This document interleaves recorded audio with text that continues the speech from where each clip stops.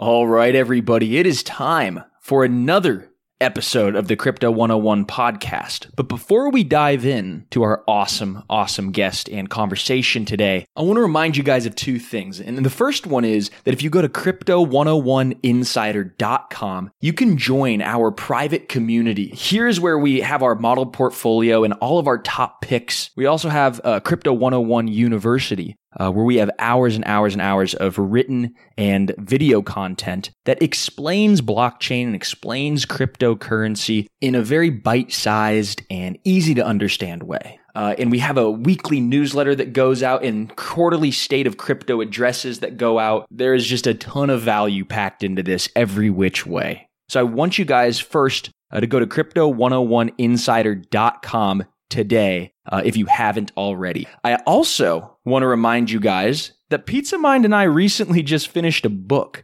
It took 11 months of our lives to write, and we're calling it Crypto Revolution, Your Guide to the Future of Money. We walk you through this fascinating world of cryptocurrencies and blockchain, and it's part history book, it's part instructional guide, and it's going to really show you guys why cryptocurrencies are globally disruptive and how they're going to actually change in real life and in real terms the way that we buy and sell and even live. We include a bunch of how-tos on getting started with your first exchanges. We give you tips on how to safely buy and sell and store cryptocurrencies, as well as how to evaluate potentially good cryptocurrencies. And the best part of the book is that we're giving it away for free. All you have to do is pay for shipping and handling. So go to cryptorevolution.com and pick up your copy today.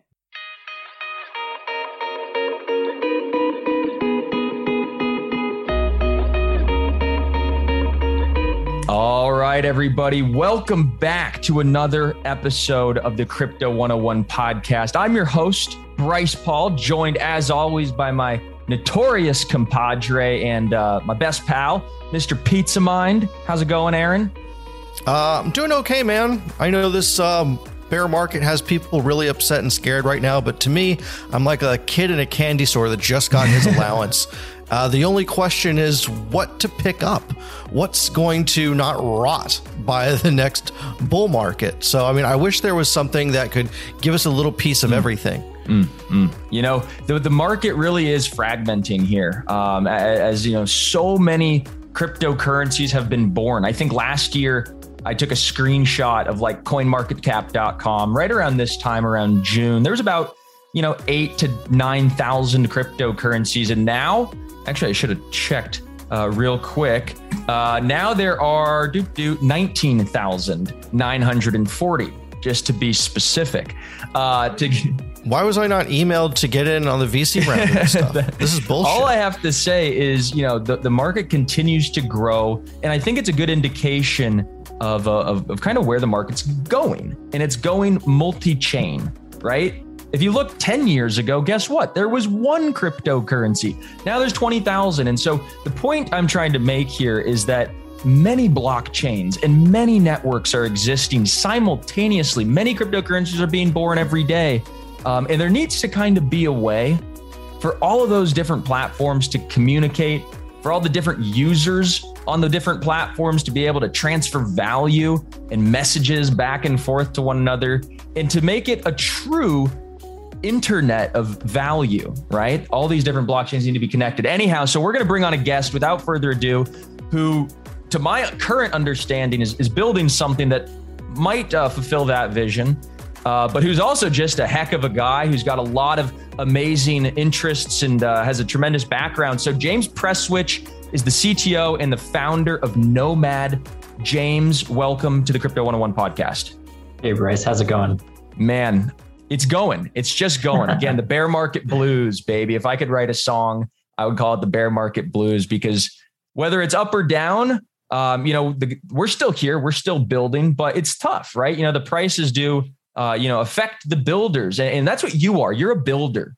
Do you feel blue kind of during this period, or do you kind of say, hey, I'm excited that, prices are down. Now me and my team can focus on building the actual future?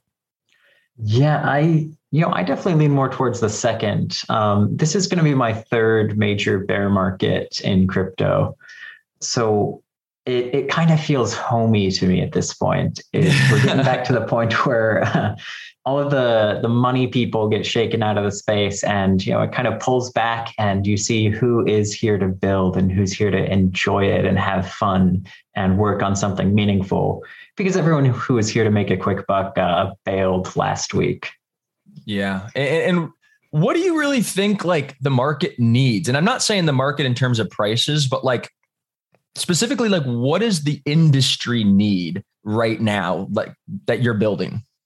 Yeah. Well, you gave me such a good introduction on, value moving across chains and users moving across chains. I feel like I should be interviewing you on Nomad.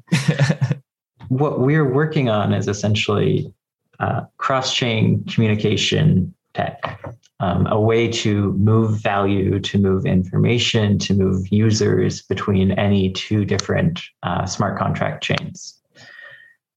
The idea here being that, you have assets on Polygon and an Aave position on Ethereum mainnet. It should be easy, quick, and secure for you to, re-collateralize your Aave position with your assets from Polygon. You shouldn't have to go through a bunch of different websites, a bunch of different, like transaction signing flows just to do this, relatively simple user action. And is this part of the reason why you think so many, DeFi funds are getting liquidated right now, because the market is falling so quickly and they can't move cross-chain and leverage assets from one kind of ecosystem against another? And these networks are failing. Solana's going offline half the time. I mean, is that kind of what's happening? Just the fragmentation of liquidity in DeFi causing some of this massive, slippage, if you will? I think that's definitely part of the problem. We don't tend to think of it this way, but ETH2 right now is an entirely separate blockchain, and it has a one-way bridge. You can put Ethereum into ETH2, but you can never get it out again. And so a lot of the ongoing market turmoil has revolved around Steth, which was built to solve this problem. Was built staked to give Ethereum. Lido's staked Ethereum specifically. It was built to solve this problem where you can put your money in, but you can't get it out, by giving you a tradable wrapper for the Ether that you've put into ETH2. And so the market turmoil has really focused on these big funds with huge Steth positions suddenly going, shit, I need to get my funds out of ETH2 right now. And it's created this huge discount on Steth, which is a negative feedback loop, which has caused funds to get liquidated, which puts a glut of Ether onto the market, which causes more people to get liquidated when the price falls. So a lot of the ongoing market turmoil is, driven by this inability to communicate between ETH and ETH2 effectively. ETH2 developers decided not to prioritize this as a feature, 2 years ago. And I think we're finally, that worked great while the numbers were going up. And now that the numbers are falling, we're getting some of the, the downsides of that decision being realized. Yeah, for sure. I mean, I'm getting some emails from Nexo saying, hey, buddy, you might want to add some more money over here, or we're going to take everything else you have. But Compound is not giving me any kind of notifications like that. I've got to check every day and make sure I'm okay over there, or just heavily over collateralize my position there just to make sure, because there's no kind of messaging system in DeFi. And it sure would be nice if it had the ability to interface with an email server or Telegram or Discord or anything like that. So how is Nomad connecting to all these different chains to create messaging? So we work a lot on app-to-app messaging right now. We're focusing on, how does your Compound position being under collateralized get funds from another chain? Or how do you set up a complex DeFi flow where you decollateralize on one chain, move it over, recollateralize on the other chain? So a lot of focusing on, what is the user's intent? Like, what is the set of actions that they want to take? And how do we construct messages between chains so that they can take those actions effectively and quickly? We're also focusing on, how does governance on one chain message its applications on other chains? So when you have Uniswap or Aave, with governance on Ethereum mainnet, but deployments on Polygon and Moonbeam and all of these other chains. How do you help that governance system direct and talk to all of its applications on other chains? Yeah, that's a very, typically we start the podcasts high level and then zoom in. And I feel like we just went straight to the heart of some very complex, but totally crucial issues that you guys are solving. It just makes me think like, wow, in the bull market, we really did get ahead of our skis because there is still so much left to build. How when you think of time frame for, maturity of this industry, like what's your projections? Well, I've been working in this, you've been here for so long. I've been you're a grandpa in this space. Oh God, don't remind me. I've been working, I started my first crypto company 8 years ago. And I think back then we were all expecting, oh yeah, the space will just be nice and mature in 4 or 5 years and we'll all be able to work on fun things and like productize this. And 8 years down the road, I think, we're still looking 4 or 5 years out for maturity. But our goalposts have moved so far since then. Back in 2014, what we were expecting for maturity was institutional adoption and good custodial wallets and things like that. This is before ETH even existed, right?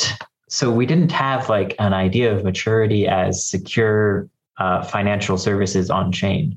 We were very focused on, what is Bitcoin going to do? When are big companies going to use it? And what are, normal people going to do with their Bitcoins?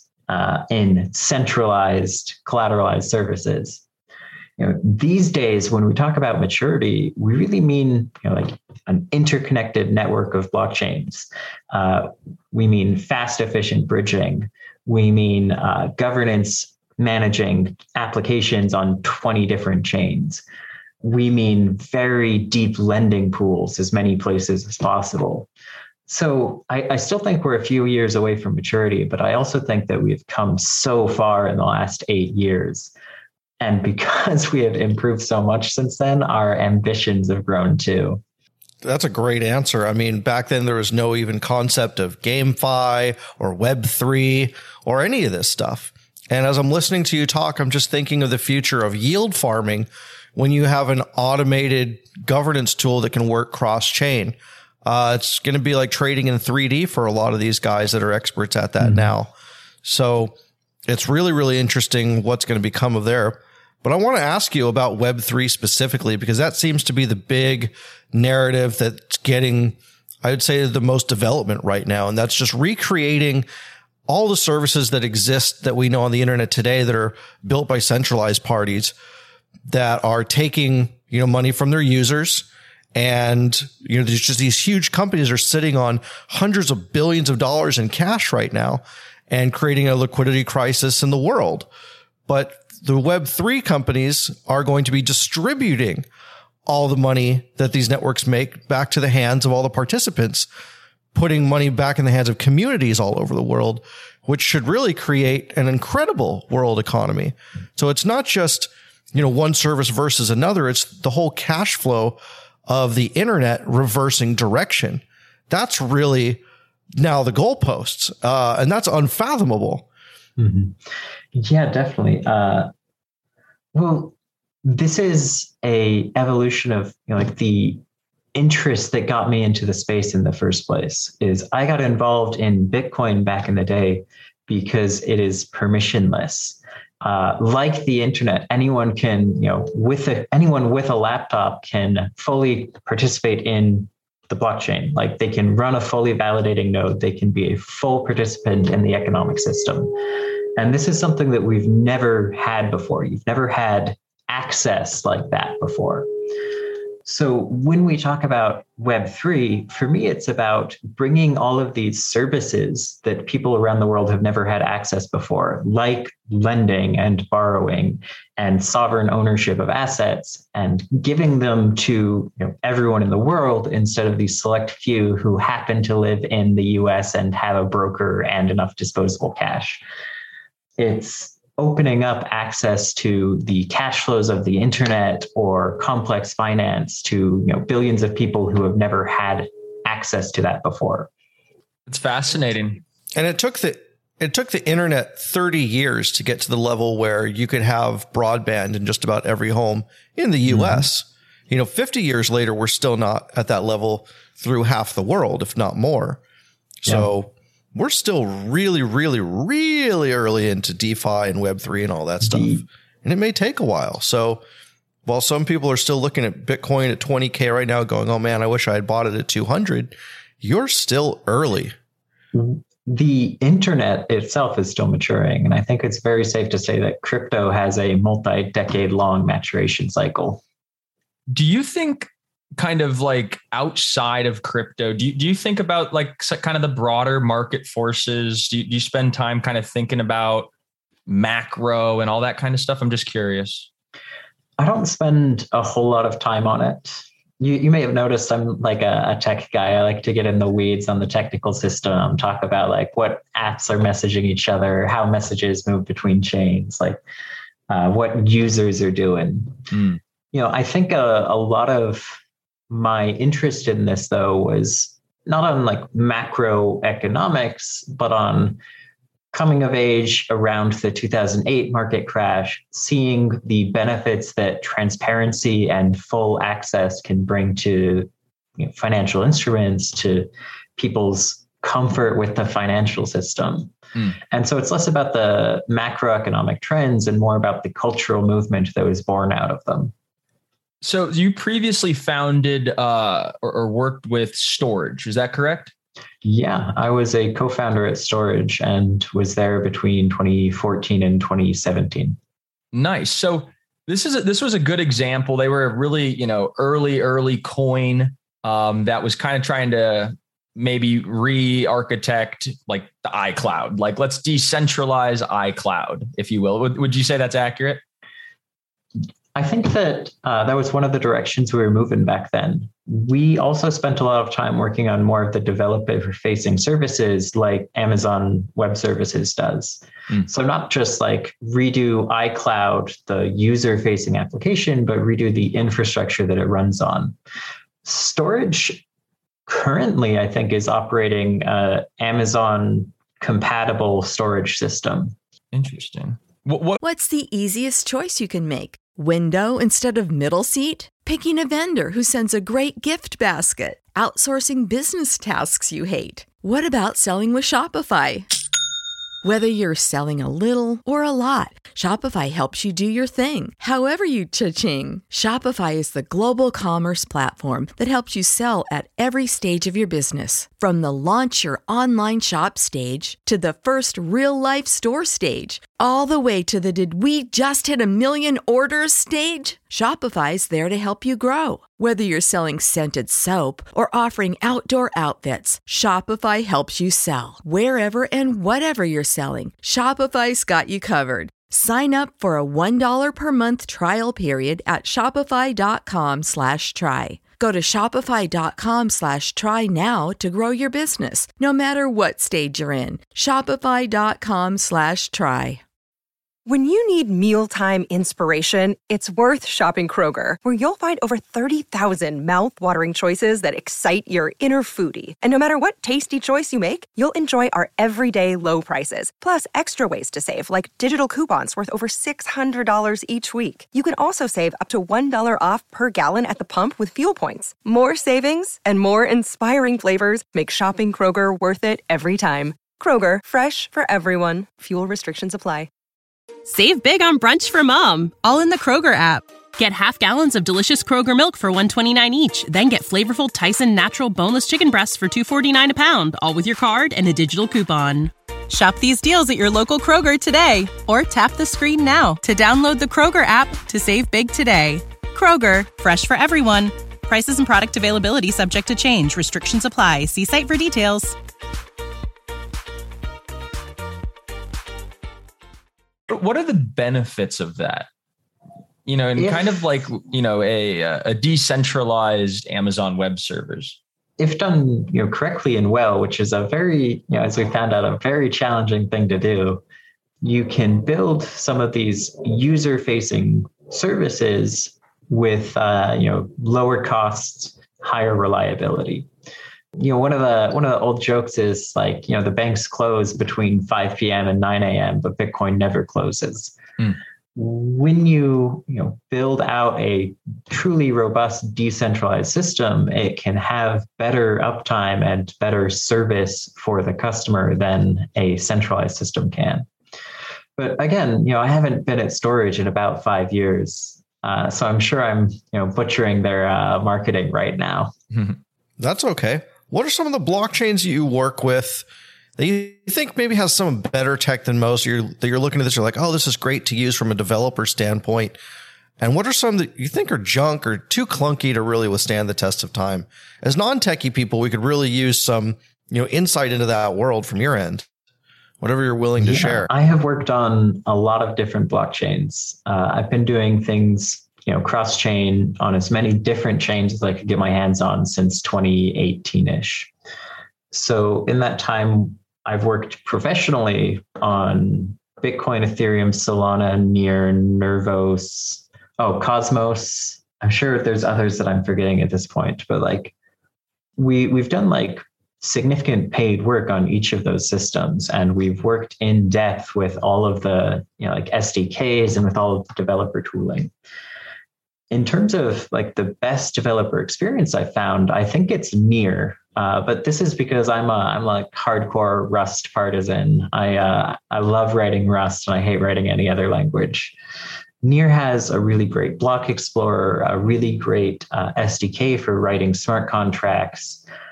It's great to just knock something out real quick in your favorite language and ship it off to chain. That said, I haven't had a bad developer experience on any blockchain that's older than 18 months.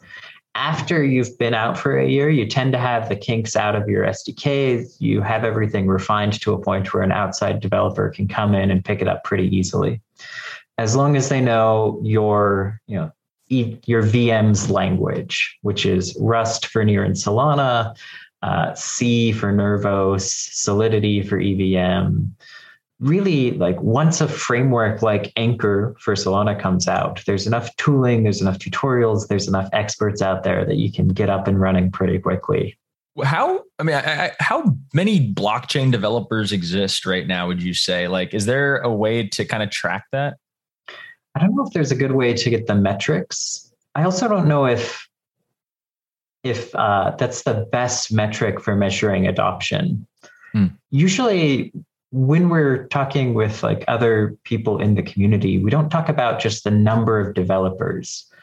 We want to talk usually about how many experts there are. When you go on Twitter or into Telegram, you're not going to ask the average Solidity developer your questions. You're not going to really interface with the average Solidity developer. What you need is a community of experts, people like Transmissions, people like Nick Johnson, people like Zero Age over at OpenSea. These incredibly bright, smart, communicative experts with deep, deep understanding of the ecosystem they work in. So in the Solidity EVM ecosystem, there's probably around 100 of these people, and that is far better than any other ecosystem out there. You don't find that kind of deep pool of experts in Near or Solana yet. It'll probably take a couple more years to get there. And this is one of the main advantages of working in the Ethereum ecosystem right now, is there is so much knowledge out there, so many guides that have been written, so many people that you can ask the fiddly, delicate questions about smart contract development and using Ethereum. So while there might be tens of thousands of blockchain developers out there, there's only a few hundred real experts so far. but that's come a long way. Like there were only a few dozen 3 or 4 years ago. It really does tell me, like, the market has come a long way, but it's still got a long ways to go. We're an early industry, and I mean to say there's only about 100 or so true Ethereum experts. I mean that's crazy, right? I mean this is I'm not sure. That's just I expected maybe 1,000, right? 1,000 reliable people, but that's an order of magnitude off. Yeah, it's That's amazing. So what about these blockchain audit firms? Are they experts that can be relied on, or is it kind of a smoke and mirrors marketing thing? Or do we really just need a lot more activity from them for all the different code changes and cross-chain stuff that's being built? The audit firms can be pretty hit and miss. I don't want to name names for obvious reasons, but there are some really good audit firms out there who employ some of the top experts in the space. And some of the people that like we most admire, like Sam Sun, have come out of audit firms, or have been at audit firms for a long time. Or so for any given audit firm, you have to do a little bit of diligence on whether their stamp of approval is. For any given audit firm, there's a lot of variation in quality. Some of these are going to be great, like in-depth expert reviews, and some of them are going to be pretty cursory. Yeah. What do you kind of think are, like, from a high level, if you could narrow it down, is there one like major kink or security flaw of going cross-chain that, like, the most common exploit? For instance, the first one that comes to mind is the wormhole kind of hack that happened. $400 million. Jump had to bail them out. Is that like, can you kind of talk about some of the security stuff around cross-chain? Yeah, I think we have a lot of examples at this point, which is, nice for talking about it, but not nice for the people who are now examples. So we see two basic kinds of issues with bridges. The first is really interesting, which is the root of trust issue, which is that whatever is at the core of the bridge was compromised. And the only good example of this is the Ronin hack. Somebody broke into their servers, stole the private keys that run the bridge. They stole the trusted multisig. So that is the core functionality of the bridge. The trusted multisig that sends messages across chains was compromised and stolen. The other kind is much more common, which is that the core, the trusted multisig or the root of trust was fine, but the glue code around it, all of the scaffolding was compromised. This is the poly network, not poly market. I always confuse those. This is the poly network hack, the wormhole hack, the Thorchain hack. This is when the bridge, the core, like the validators or the proof of stake, is operating correctly, but some of the smart contract code that implements the token minting and burning, or the signature validation or something like that, is broken. And these are much more common than root of trust issues.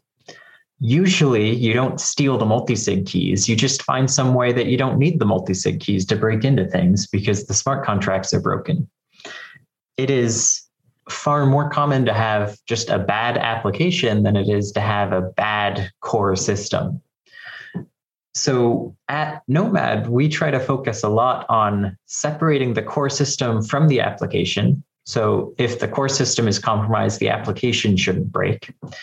And making a very clear behavior pattern for the application so that mistakes of this kind are harder for developers to make. A really good analogy is in Solidity, we have something called reentrancy, which developers right now are very, very aware of, and everybody thinks about, and all of the auditors check for.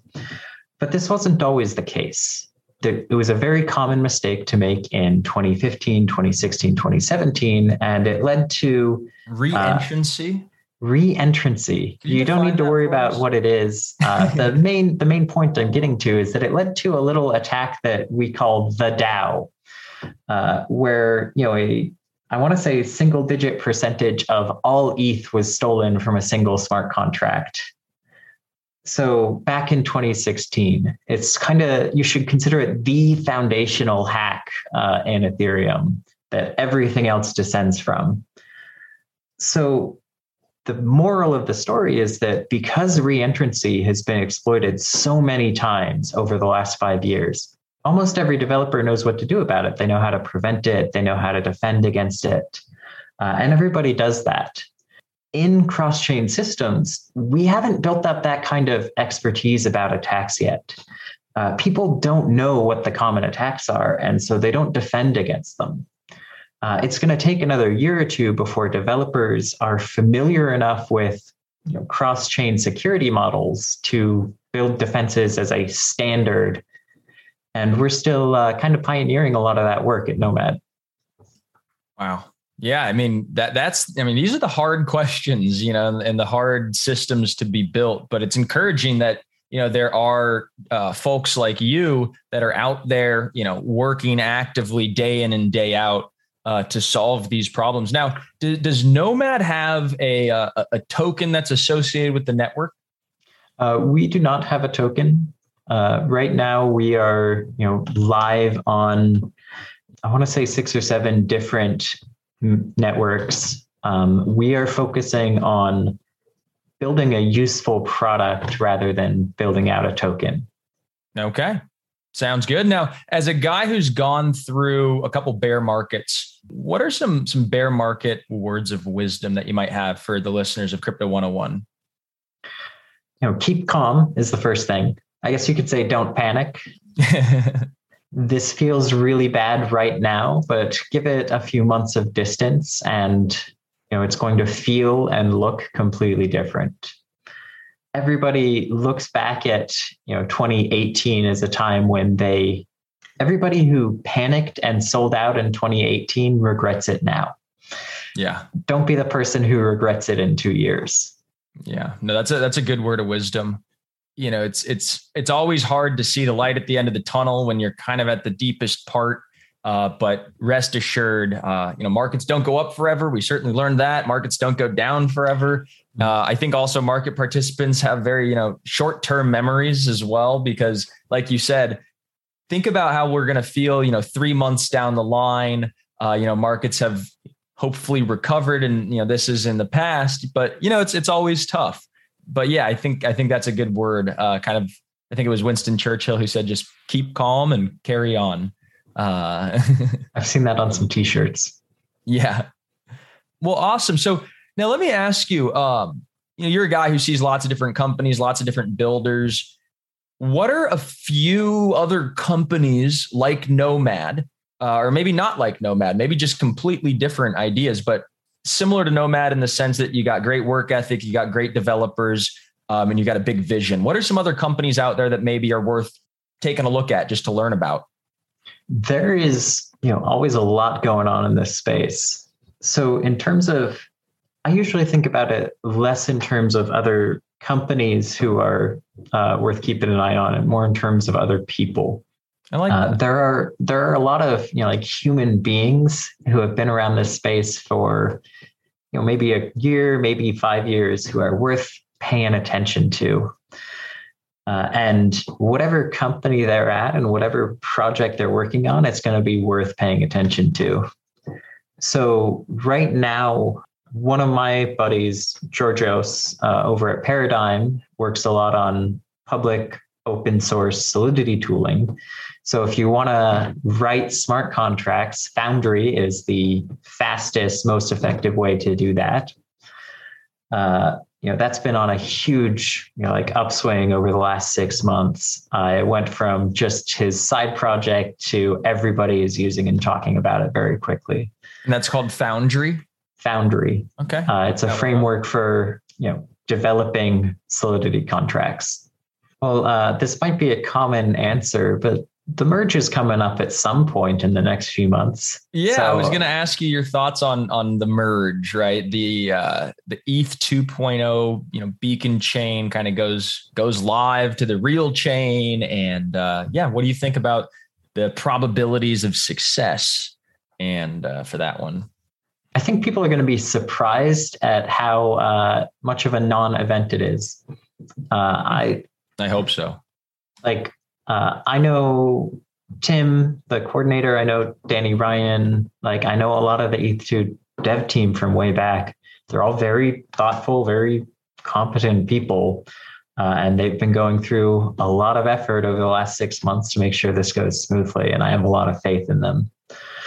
So, I think for the average user, this is probably just going to not really be noticed. Yeah, no, it's almost like it should go as planned, unnoticed. And if you hear something about it, it might be because, there's another delay. So we found a bug, X, Y, and Z. So hopefully we don't hear about it. It just runs in the background and everything goes well. Well, at this point, it's no longer a technical issue. At this point, there's no outstanding known significant bugs. You're ironing out the last hiccups on the test nets. You're running merges for public test nets, which is extremely cool and significant. At this point, it's just coordination around all of the 5 or 6 different client dev teams to get a date set and all of the testing and quality assurance in place before then. There's no big open questions. It's all procedural, and that is something incredible.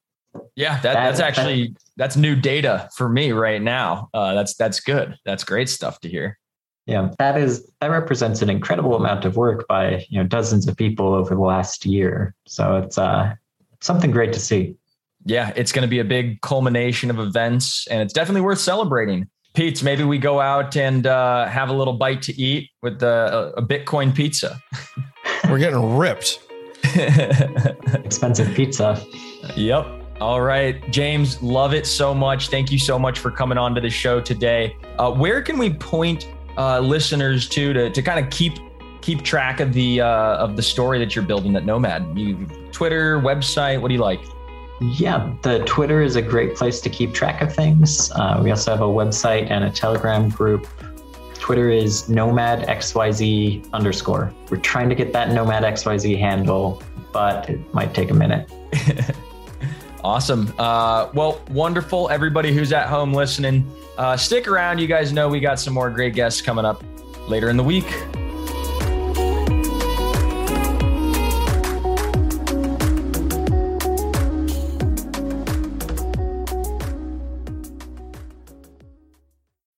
When you need mealtime inspiration, it's worth shopping Kroger, where you'll find over 30,000 mouth-watering choices that excite your inner foodie. And no matter what tasty choice you make, you'll enjoy our everyday low prices, plus extra ways to save, like digital coupons worth over $600 each week. You can also save up to $1 off per gallon at the pump with fuel points. More savings and more inspiring flavors make shopping Kroger worth it every time. Kroger, fresh for everyone. Fuel restrictions apply. Save big on brunch for mom, all in the Kroger app. Get half gallons of delicious Kroger milk for $1.29 each. Then get flavorful Tyson natural boneless chicken breasts for $2.49 a pound, all with your card and a digital coupon. Shop these deals at your local Kroger today, or tap the screen now to download the Kroger app to save big today. Kroger, fresh for everyone. Prices and product availability subject to change. Restrictions apply. See site for details.